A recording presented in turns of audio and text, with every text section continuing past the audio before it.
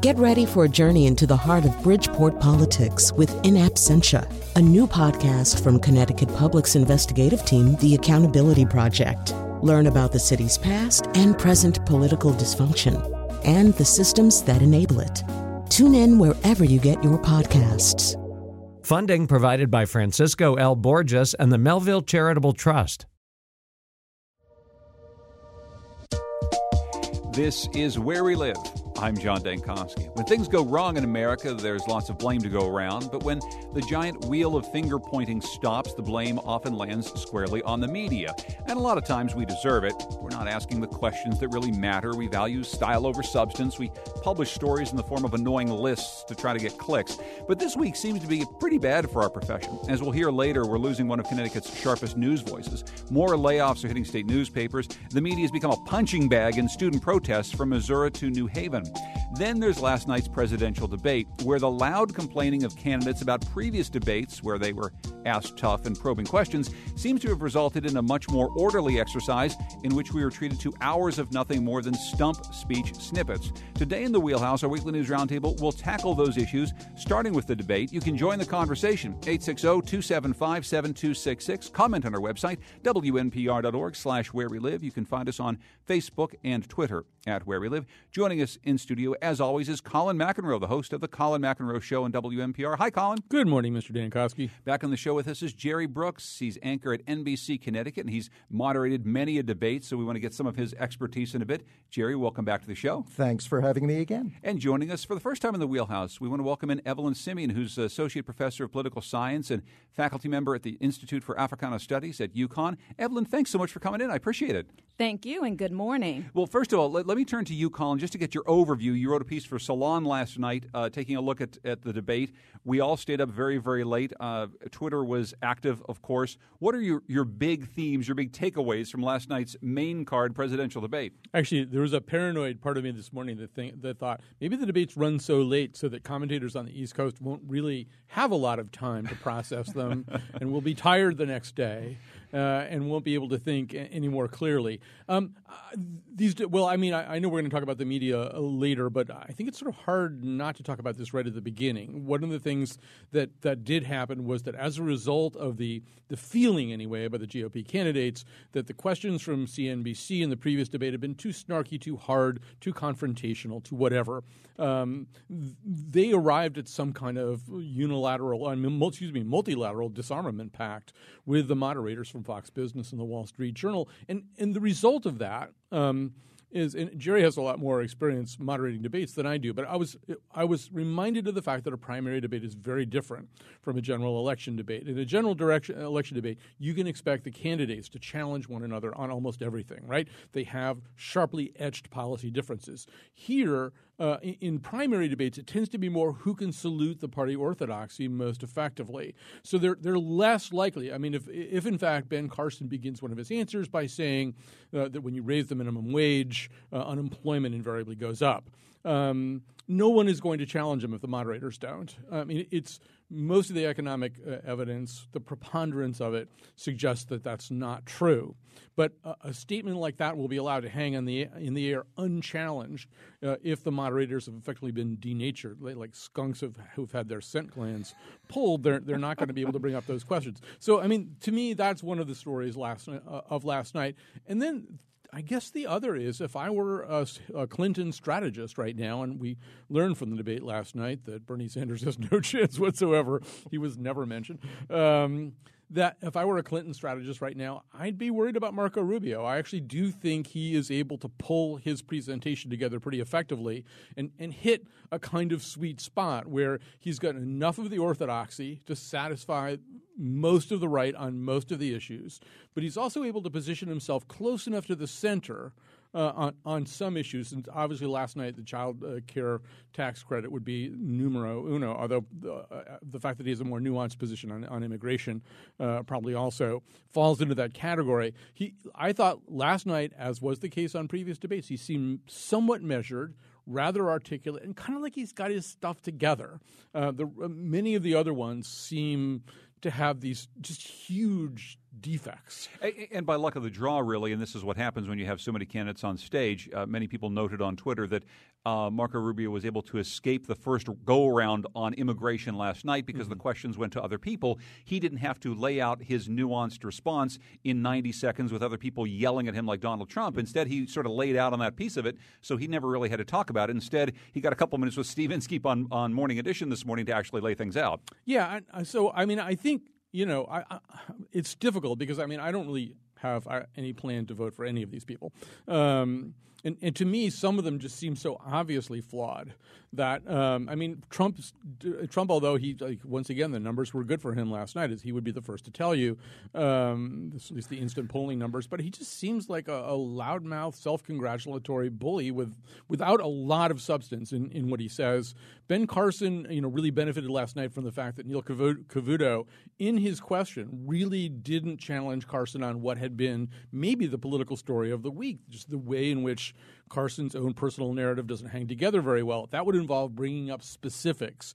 You said this appears not to be true. You said that appears not to be true. Instead, Cavuto actually couched the question more in the sense of, well, I know you're kind of tired of the double standard where Barack Obama never gets asked these kinds of questions, and you do. And so really it fell to Carson to be the only person to raise a specific thing. That was the West Point scholarship thing. And also, am I the only person I just feel like Ben Carson sounds like he's been dipping into the hospital ether supply. He has this kind of slightly slurry way of speaking, which I would find disconcerting in a president. With his eyes only half open. Evelyn, how about you? No, I agree with them wholeheartedly. The whole time I was wondering what was going on with Ben Carson and his speech last night. So I think a lot of his comments are spot on, really.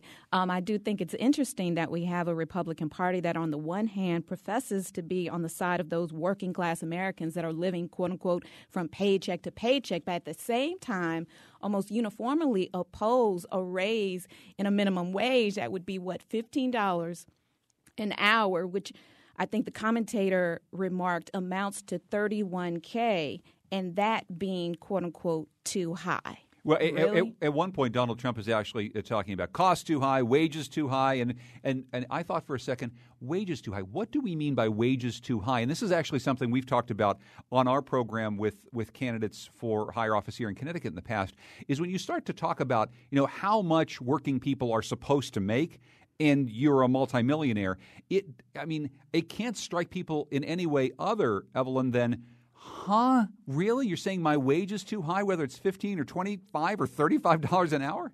Right. Absolutely. It's preposterous for somebody like Trump. As you said, multimillionaire, billionaire, suggesting that, $15 an hour is, quote unquote, too high? Yeah. So other than that, though, what are some other takeaways? What did you see in any of the candidates last night? As Colin said, it seemed to be another Marco Rubio moment in which he's able to come across as a reasoned, moderate, to a certain extent, within the party compared to who else is on stage. Is it a Marco Rubio night? What else did you see? I do agree with his assessment of Marco Rubio. He was probably the most articulate and well poised to answer the questions set before him. I did walk away with him being the candidate that rests on my mind in terms of having probably the most cogent answers. Not that I agree with his positions, but by the same token, sort of moving away from the sensational attacks opposite the Obama administration or Clinton, or just the commentary that sort of distracts us from real issues. The comments like in the case for Trump, who's talking about the borders. And I think every show this morning was highlighting this as sort of a pivotal moment. And the first clip is, we need borders, a wall will be successful, right? And the comments around 5 million being sent back in the Supreme Court decision, and it resonating with Trump as well as others, and the realistic, or I should say, the lack of realism in his own remarks regarding sending $5 million or more back. That just not being feasible as a real plan. And at the end of the podium, at the end of the stage, Jerry, there's John Kasich from Ohio, who, when Donald Trump is saying stuff like this, he's basically got one hand in his pocket. He's kind of shaking his head the entire time. I can't believe this guy's saying this. I can't believe you're actually going to say this isn't even realistic, people. And Kasich, of course, was also the candidate last night who said over and over again, I'm not getting enough time. I'm not getting enough time. He's the Jim Webb of this particular debate. What did you take away from last night, Jerry? Well, Kasich is a guy who came in absolutely convinced, I am not going to get cheated out of my time. I am going to stamp my feet and scream and talk over everybody, and I'm going to get my time one way or another. And it was that way. Clearly Carson isn't the second coming of Reagan as a speaker. And, my takeaway, too, Rubio, and I think maybe we're looking at it as who could possibly play in Connecticut. And I think out of that bunch, it would appear to be Rubio. I thought that he was originally just kind of setting himself up for 2020 or 2024 maybe. But now in 2016, he could be emerging as the most sensible candidate for the Republican Party out of the whole bunch. You got to love Trump. I mean, he speaks in absolutes. We're going to build a wall. We're going to have a wall. It's going to keep people out. And then we're going to throw, 11 million or 5 million people over that wall back into Mexico. And, a lot of people respond to absolutes. And I'm also looking at it from a programming standpoint. This was Fox Business News' best shot at saying, this is why you should watch us instead of CNBC. Neil Cavuto and Maria Bartiromo both obviously came from CNBC a few years ago. Cavuto shot at CNBC in the end. Not that I'm defending the mothership here, but, it could be any other channel. And I'd say, Neil, grow up. Really. I mean, they all looked like, freshly scrubbed students with apples for the teachers on their desks, except for the Wall Street Journal guy who, cuts a kind of rakish figure with, anybody who has a British accent does. So, those are my takeaways. So, Colin, I want to get into a little bit more about the way this debate was handled by the media, but let's just hear a little bit from some of what the candidates said, some other takeaway moments. Here's a really great Ted Cruz moment. He was trying to do something that other candidates from Texas have tried to do in the past, name different parts of the government that he would cut out if he became president. The IRS, the Department of Commerce, the Department of Energy, the Department of Commerce, and HUD. Okay, so Ted Cruz really, really doesn't like the Department of Commerce. We never got that fifth one, kind of his oops moment there. Any other moments like that for you, Colin? I don't know whether it's exactly in that category, but certainly at the end of a long, semi-coherent, that might even be generous, Trump rant about the Trans-Pacific Trade Partnership, in which he sort of talked about all the advantages garnered by China under this. Rand Paul finally said, to Gerard Baker, we should probably point out that China is not a signatory to this deal. So, the candidates complained with CNBC about so-called gotcha moments. I mean, they had to deliver their own gotcha moments to each other. They didn't do it all that well. I'd like to go back to something that Evelyn said, because I think it's important. If I were watching this debate and I were the kind of beleaguered American, that economically beleaguered American, that the candidates tended to summon up from time to time, often with these rather, dry anecdotes. I talked to somebody last night who didn't know how she was going to pay her bills. Well, it's like I talked to somebody last night. But if I were one of those people, I'm not sure, listening to the rhetoric, listening to the substance of what was put out there last night, that I would know what these people had intended to do for me, to help me. In other words, the only thing you probably heard, setting aside Marco Rubio's child tax care credit, which is one of the few examples last night of, you know what, you're having a hard time, here's something that I'd like to do for you. I mean, which, at a time like this, when in fact the jumping off place for them again and again was that Americans aren't doing well. Other than that, it really is just the lowering of the tax rate. Most of this is couched in the framework of the flat tax, which, if you go back to Steve Forbes many election cycles ago, seemed like an almost laughable concept. Now it's embraced as something close to orthodoxy, and clearly I mean, one thing that we can debate a lot of things about the flat tax. The one thing that we can't debate is that it falls more heavily the lower you are on the income scale. In other words, the way a progressive tax rate works is that the highest marginal rate, the most amount of money that people make, is taxed at a higher rate.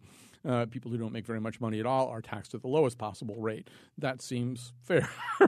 It seems like a way of dealing with the problems of people who do feel beleaguered, sometimes at the expense of people who are doing extremely well.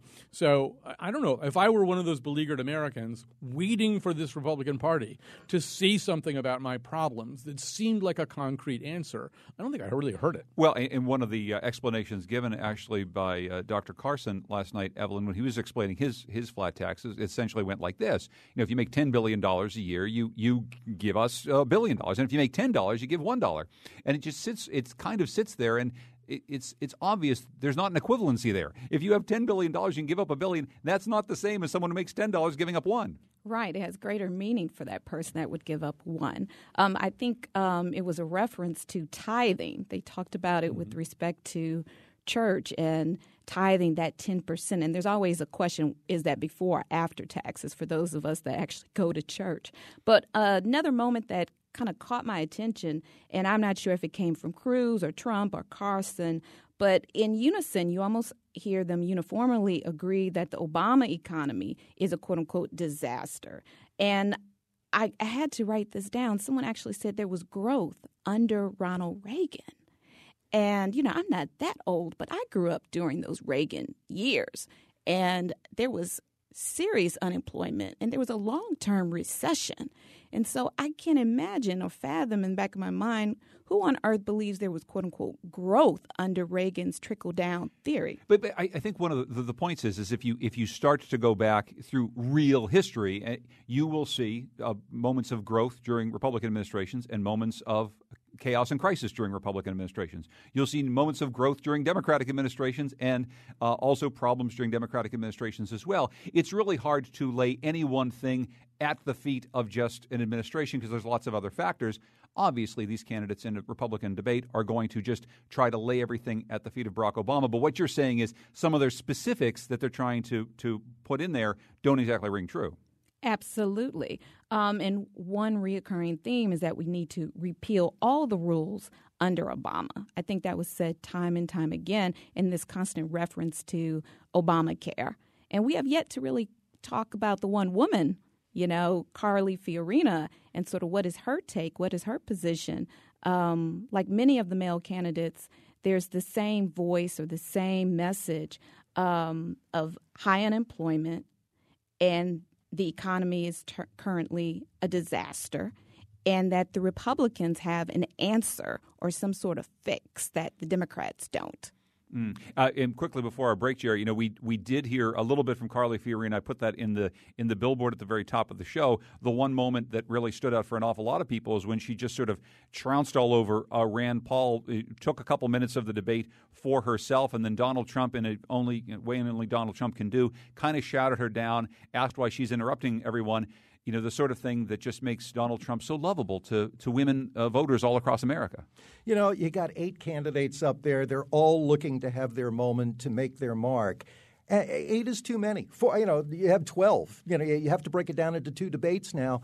I know some of the local debates we've done over the years, especially 2010 when everybody was running for governor on either side of the ledger.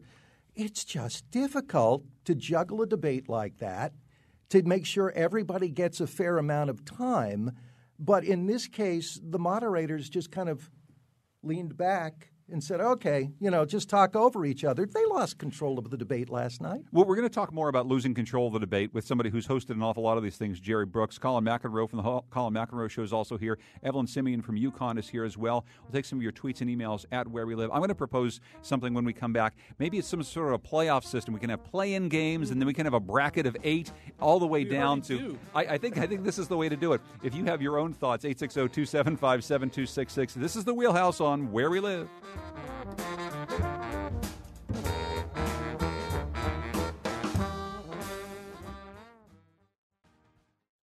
This is Where We Live. I'm John Dankosky. It's the Wheelhouse, our weekly news roundtable each Wednesday. Today we're joined by Evelyn Simeon, who's Associate Professor of Political Science and a faculty member at the Institute for Africana Studies at UConn. Jerry Brooks, who's an anchor at NBC Connecticut. And our own Colin McEnroe, the host of The Colin McEnroe Show on WNPR. What's on your show today, Colin? Well, you're going to think that we threw this show together last night.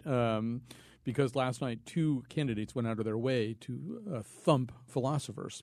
We are actually doing a show today about philosophers and specifically about the notion. Shelley Kagan and I were on a radio show together, a podcast together recently, and he was just talking about the fact that every night on cable news and on talk radio during the day, there are people just debating back and forth about what's right and what's wrong, and that philosophers actually have some training about this, and they're hardly ever asked their thoughts about this. I'd like to also point out that most philosophers do not have Twitter accounts, so maybe it's partly their fault. Okay, so we're going to be talking about philosophers. Will we be mentioning philosopher kings? We will talk about philosopher kings. Oh, philosopher kings. We will choose a philosopher king of the show. Ted Cruz talked a lot about philosopher kings and how he did not like them yesterday on the debate. As we continue our talk about the GOP debate last night, Jerry Brooks, I want to ask you a little bit about what went on with the moderators, not just last night, but in previous debates too. As Colin and I set up at the beginning, I think what happened with Fox Business last night was in part an outgrowth from all of the previous debates where Republican candidates got together. They said they didn't like the gotcha questions that moderators were putting forward. They didn't like the format. And to be frank, as a consumer of news, I didn't love the earlier formats either, in which it seemed as though there were no discernible rules. Last night, as Colin quite rightly pointed out, there wasn't a whole lot of challenging of notions. There really was just snippets of some speeches. But that said, it moved along in a way in which you at least got to hear from all the candidates more or less equally as opposed to what had happened before. How did you judge the show that was put out on last night and how well the moderators did? Well, it is a show now. You used to think of it as a public service, and now it's more, to me, programming. The way they're promoted, CNN's countdown clock to the debates that they put up on the screen, which I just thought was insane. But and now they're heavily produced. The music going in and out of the breaks and all that. The Star Spangled. I mean, did we sing the national anthem before debates a couple of years ago? Keisha Grant, my co-anchor, asked me last night. She stood up and she goes, "The Star Spangled Banner?" And I said, "Yeah, I don't remember that at all." But you know what? They're playing to their audience. At the Milwaukee Theater. And they're playing to their audience on Fox Business News. And like I said earlier, it's a TV show now. And this is programming for Fox Business News featuring Neil Cavuto and Maria Bartiromo. They're 2 big guns on FBN. And, again, this is why we're so much better than CNBC. And you should watch us because all of our programming is this good. Look, that's the bottom line to me these days is the way, these are now reality programs unto themselves. My big concern when I moderate a debate is to make sure everybody does get equal time. In that case last night, I thought they did a pretty good job of that. Everybody made themselves heard for better or worse, depending on whatever the subject was. With Rand Paul and John Kasich at either end just, screaming, "What about me?" But "What about me?" got them on the air. How about you, Evelyn? I mean, does the actual way in which these shows are put together now, does it keep us from really getting to anything substantive? And I suppose a follow-up to that is, did we ever get anything substantive before? I mean, political debates, and I've hosted many of them as Jerry has and Colin has as well, really are just for show. They're a public service to a certain point. But, I mean, should we be expecting anything more than, I suppose, what we're getting? I mean, that's a really good question. The word that pops into my head is infotainment. Mm-hmm. I mean, that's really what it is. There was a moment there when I turned on the channel and I saw them singing the national anthem. I thought, this is sort of like a red carpet moment. There's like countdown to the Oscars, but it's like countdown to the debates. And our stars in the lineup, sort of roll call of Trump, Cruz, Fiorina, et al. But I actually watched the debate that occurred earlier around 7 o'clock, and I'd actually characterize that one as sort of like a dogfight. Yeah. I felt, especially with Bobby Jindal. And coincidentally, I'm from the state of Louisiana. And so that is quite humorous for me to actually watch his performance and to listen to some of the substantive content. coming from his lips talking about the economy and thinking to myself how poorly he has mismanaged the economy in my home state. But for him to get up there and sort of preach to the extent that he blames the current administration for the economy that we currently have. So actually, I think the earlier debate might have been far more entertaining insofar as that perspective goes. And they were, to some extent, off topic. If the focus was supposed to be squarely on the economy, there was this one remark, and this is probably because I'm a college professor, right, where they say someone among them, I can't remember, it was Jindal or Christie, said, higher education does not teach 21st century skills, and sort of taken aback by that remark. And also, again, off topic, focusing not on the economy, but also law enforcement. So it's interesting how the earlier debate sort of moved away from a sharp focus on the economy, which made it a bit more interesting from my perspective. It was interesting, and I think, honestly, Colin, we probably learned a little bit more about those four candidates because they each had a little bit more time to talk. They went after each other in a way that we've become accustomed to. Poor Rick Santorum, not being a governor who could throw punches at the other governors, kind of had his own thing happening at the end of the stage. What did you take from the earlier debate? Well, that, really everybody who advocates smaller class size is correct, that you get extra help when there's smaller class size. It is sort of odd the way this caste system has now evolved, where you have sort of, the privileged 8 and then the not so lucky 4, and then there's, Pataki and Lindsey Graham who are just sitting in cheesy bars somewhere watching the whole thing happen. For the moderators, too. You have the B team moderating, the B debate, and I'm going to play my way onto the A team. Rick Santorum, I kind of like, remember me? Really, I was. And then there's Chris Christie who projects, I don't belong here. I belong with the big boys and girls. You know that all of them are thinking that, right? All 4 of them are thinking, I don't belong with these 3 idiots. I belong. I just like to go back to, I do think there's a fundamental failure when things are said that are either not true or not responsive to questions, and moderators don't do anything about it. And we've had that reaction in the past in presidential debates and in primary debates. Last night, I thought maybe the most egregious moment, one of the few questions that did contain a little bit of challenging content, went to Carly Fiorina.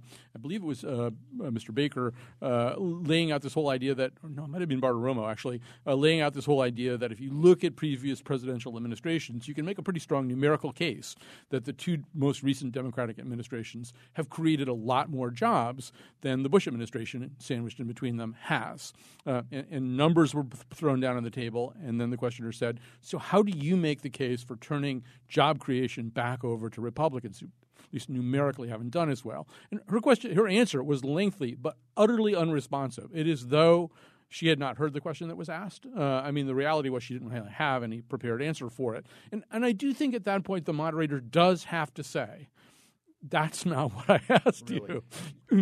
You have to answer it. And I think last night, I think in some ways the moderators tended to hide the weaknesses of the Republicans, which doesn't even do them any favors. They need to be able to come up with answers to questions. And I think in particular, a particular weakness is, one moderator did bring up the fact that we are having an energy boom right now, but not very forcefully. Now, with the energy boom, and it really is happening for better, and there are good things about that and bad things about it, but it really meant that much of the Republican rhetoric last night that Evelyn cited about rolling back all Obama regulations on everything is a solution in search of a problem, right? We don't have regulations right now that are stifling the growth of the energy sector. Quite the opposite. The energy sector is growing by leaps and bounds. To the point where Donald Trump essentially says, John Kasich, you've got fracking in Ohio. You think you're doing a good job, but look at all – and essentially – to a certain extent, he's right.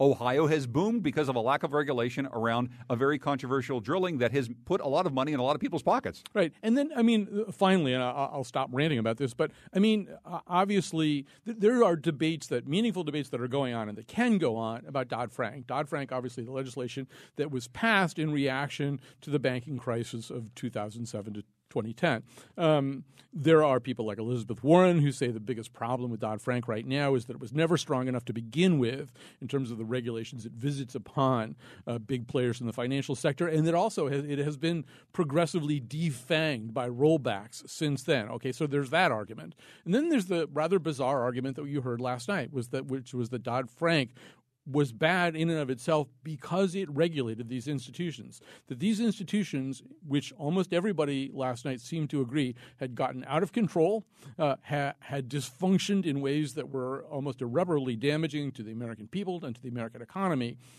it suffered greatly by having been regulated. That the biggest problem was that's why that they gotten out of control, that they were regulated too much. It just one thing doesn't seem to follow the other. I mean, you listen to Carson begin his answer, and it seemed as though his answer had inevitably to lead to an argument for greater regulation and oversight of financial institutions, and it just didn't.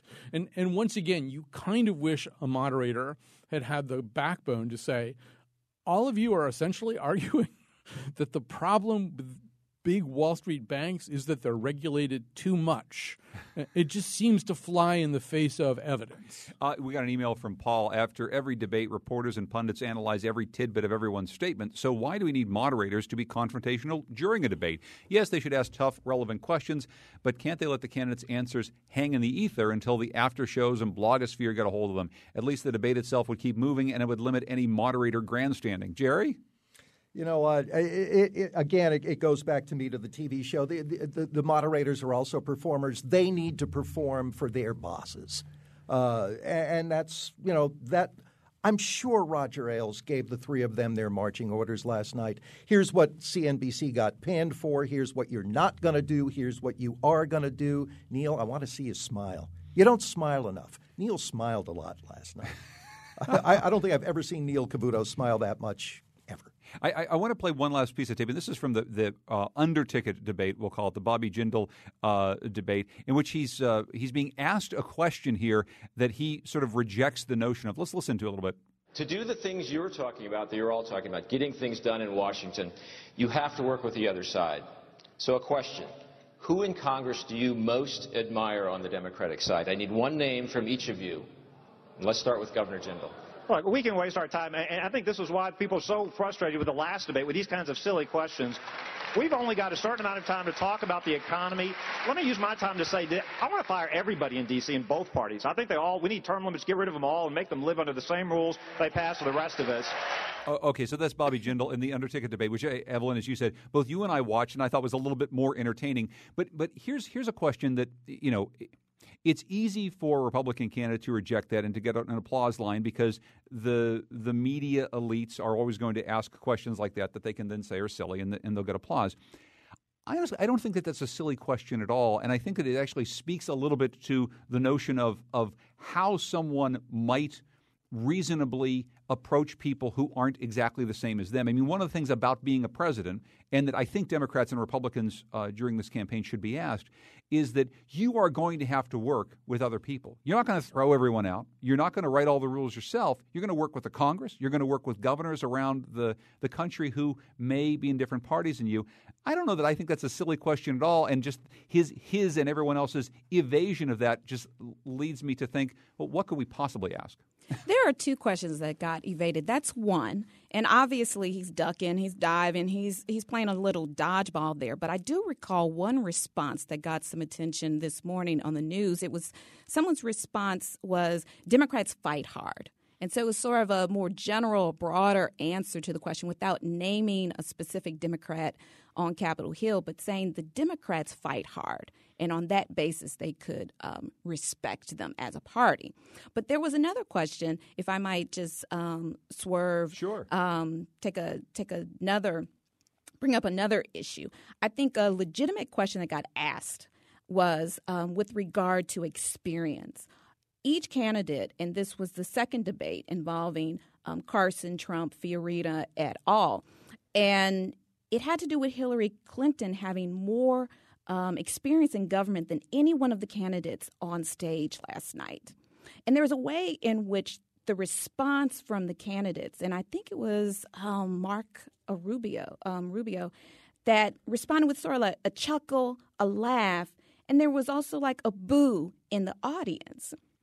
And while it's actually a legitimate question, it's one that was not taken seriously, especially with regard to the business sector. You know, you got 3 candidates there representing, at least 3 that come to mind, that are representing business owners, you know, the multimillionaires, or whether it be Trump with his real estate ventures or Fiorina with her prior experience with Hewlett Packard. You're talking about a legitimate question for those that do not come with governmental experience, and yet the response it solicits is sort of a chuckle, a laugh, and a boo. Not to be taken seriously, but it's really a legitimate question for any one of them on stage. And that was one, as you mentioned earlier, Colin, it was one of a couple questions that were formulated in such a way that it seemed as though the moderators were taking seriously what they were trying to do and trying to get an honest, interesting response out of people who probably weren't going to give them honest, interesting responses. Although I wouldn't really put the Hillary Clinton question in that category. And in fact, you're just teeing something up when you ask. That's all they've been talking about in their spare time is how much better they are than Hillary Clinton. So asking them a question like that, even though it was framed in that notion, I mean, Kasich had rejected the idea. He said we can't have on-the-job training anymore of presidents. Well, the person who needs the least on-the-job training is Hillary Clinton. But still, even though it was framed a little bit confrontationally, that's a question that they relished being asked. Let me just quickly go back to the other things. I think this might be the only legitimate aperçu I have from all of last night is, you know, that whole notion of collegiality that you cited, the piece of tape that you played. One of the things that I was thinking a lot about last night, and Evelyn has harked back to the Reagan years, I was thinking about them as well, because so many of these candidates do have radical tax cut proposals, and as did Reagan. And one of the problems, obviously, if you cut taxes, if you go to a flat tax or some tax that significantly deprives the government of revenue, you have to cut expenditures in very significant ways. And David Stockman, when he was Reagan's budget director, famously discovered that the Republicans weren't really willing to do that other thing, that whether it was military spending, which Reagan was very fond of, or very tight reform of the Social Security benefit structure, which Stockman wanted to do, the Republicans in Congress just wouldn't do it. When it really came down to it, they didn't have the guts to do that, to cut expenditures that are popular with their constituencies. And Stockman famously said, I guess there are no real conservatives in Congress. I think there's a difference now. The Tea Party faction in Congress, all you have to do is see the permanently pained look on John Boehner's face. They will cut anything. They will do anything. They are prepared to answer a bell like that in a very radicalized way. And that might be the biggest difference between then and now, that if you as a presidential candidate propose radical spending cuts that will be felt as true pain by the American public, you're going to have a substantial group of people, at least in the House, who are willing to go the distance with you on that. Did you have a last thought, Jerry? Well, yeah, my last thought was, and that's harking back to the Hillary Clinton issue, is how much is a moderator going to let a candidate commandeer the airwaves? Because, you know, when the candidate doesn't want to answer a question, he or she will just, you know, go to their canned spiel, make the point they want to make, say the soundbite that they want to say, and, you know, the moderator know, okay, he's commandeered the airwaves, she's commandeered the airwaves. How far are you going to let them go? Are you going to be Terry Collins? Are you going to let them go out and throw that one last pitch? You know, and that's what a moderator has to decide. And, you know, in a lot of cases last night, they let them throw that one extra pitch. We're talking with Jerry Brooks, an anchor at NBC Connecticut, Evelyn Simeon, who's from the University of Connecticut, Colin McEnroe, the host of the Colin McEnroe Show on WNPR in the Wheelhouse. When we come back, we'll turn away from presidential politics to what's been happening on college campuses from Missouri to New Haven. An awful lot of questions about free speech and what exactly that means, including how students and protesters deal with the press. That's up next in the Wheelhouse, where we live.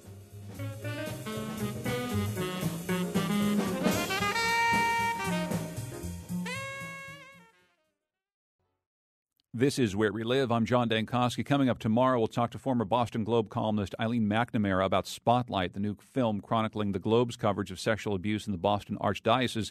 We'll also find out how the Catholic clergy scandal has been and continues to be covered in other cities, including here in Hartford and Bridgeport. Hope you can join us tomorrow. Today, it's the Wheelhouse, our weekly news roundtable. Colin McEnroe, Jerry Brooks from NBC Connecticut, Evelyn Simeon from UConn are all here. We've been talking about politics and the presidential debate last night.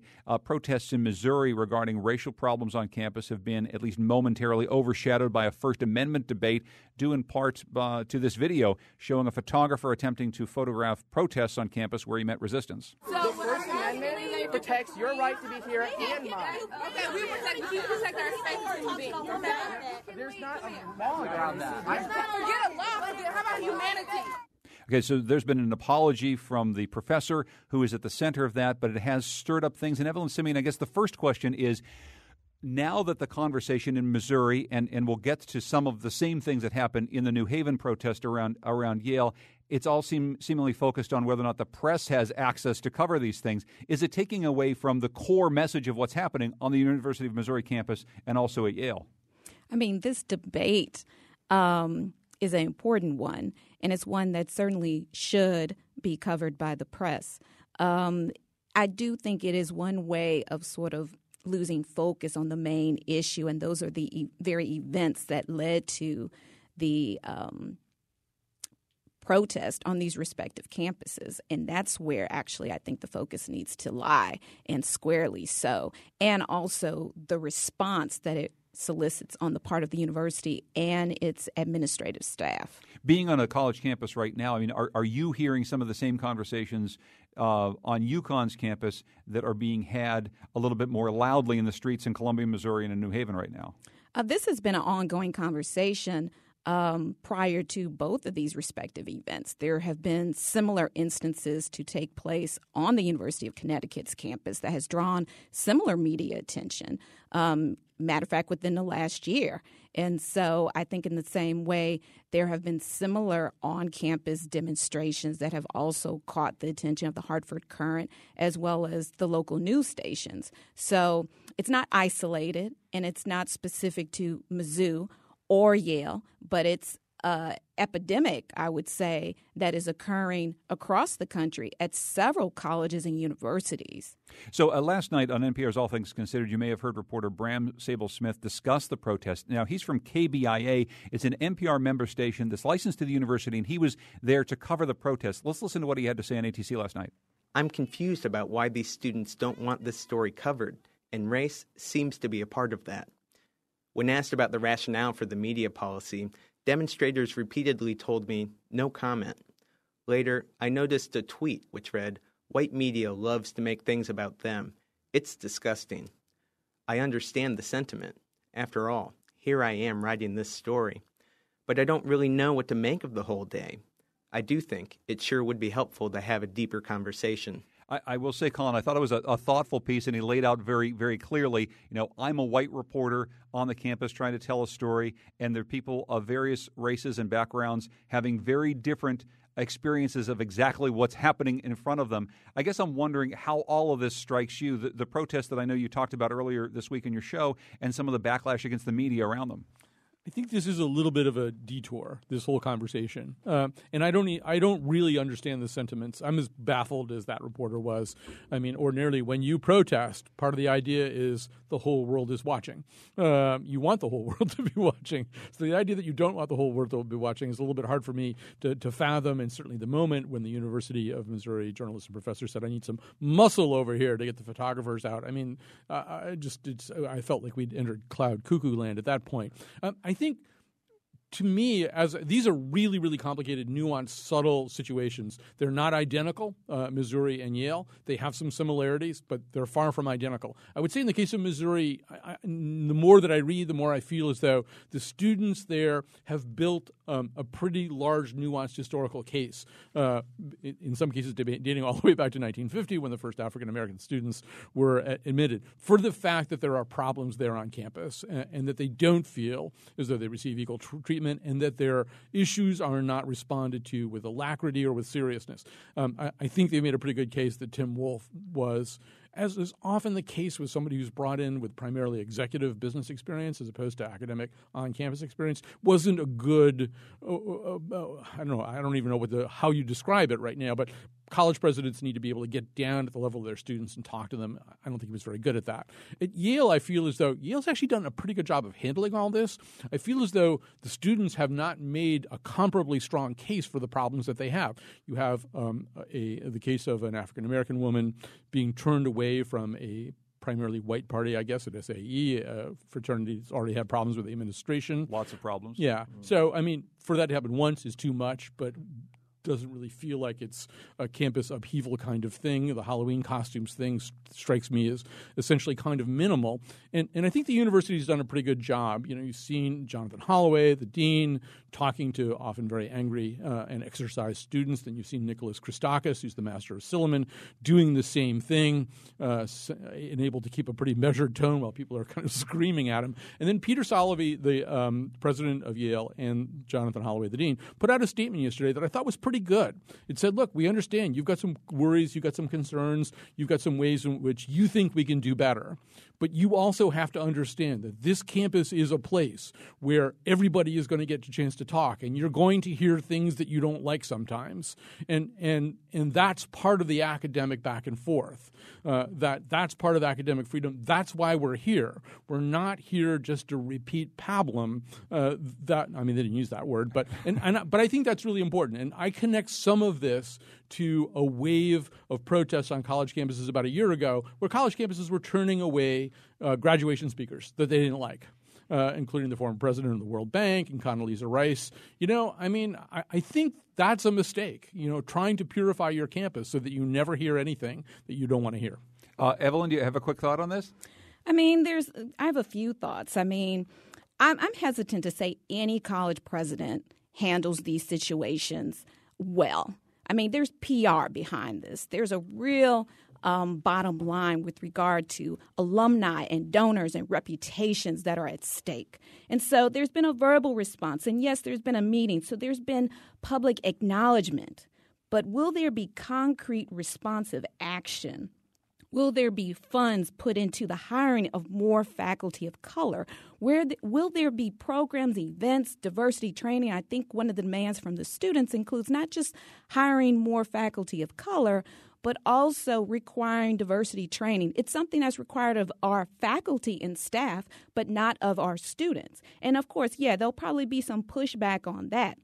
And while I hear you with regard to, there's lots of things we will hear on a college campus that aren't friendly and welcoming, but there are certain groups that are disproportionately hearing those messages, you know, on a routine basis, particularly the N-word in the case of Mizzou in particular.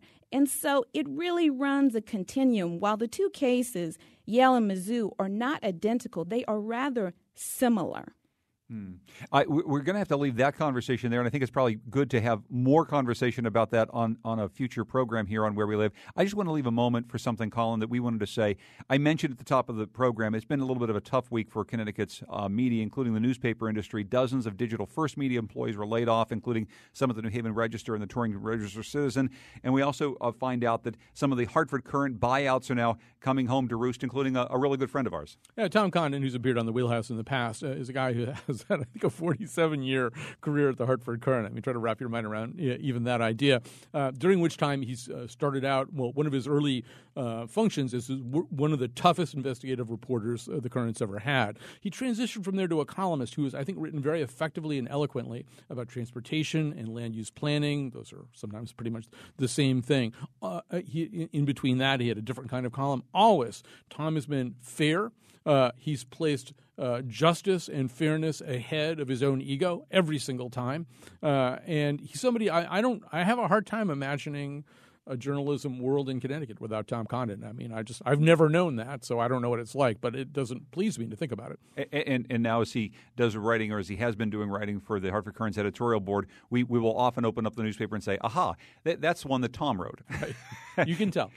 Jerry, just a last thought from you, about 45 seconds left. As you see some of these jobs go away at the newspapers, obviously in other parts of the media, you've been part of this media landscape for a very long time. How does all this strike you? Well, forever and a day, radio and TV sucks off the newspapers first thing in the morning. You know, I could read the Courant and go, oh, we'll do this story, we'll do this story, we'll do this story, whether I was at Channel 3 or now at NBC Connecticut. But what we are doing, and what any responsible TV station to survive has to do, is start creating more of its own original content. And, you know, we heard the little ad for the troubleshooters unit, but in that case, that's what we're doing. We have to come up with our own content We can't always look to the newspapers now for this looks interesting. Let's turn it into a TV story. And I'm sure Dave Owens of The Current is jumping up and down going, yeah, that's right. And it is right. So, that's where radio and TV has to go in the future. And by the way, the one thing you didn't say about Tom Condon, he's a great guy, too. He is a great guy. He's just a really great guy. And happy trails, Tom. We cannot wait to have you back on the program here to talk more about transportation and land use on Where We Live. Jerry Brooks from NBC Connecticut. Thanks so much, Jerry. Thanks to Evelyn Simeon from the University of Connecticut. Thank you so much for coming in. And thanks to Colin McEnroe, host of the Colin McEnroe Show on WNPR. Continue this conversation online. It's WNPR.org/where we live. Thanks for joining us.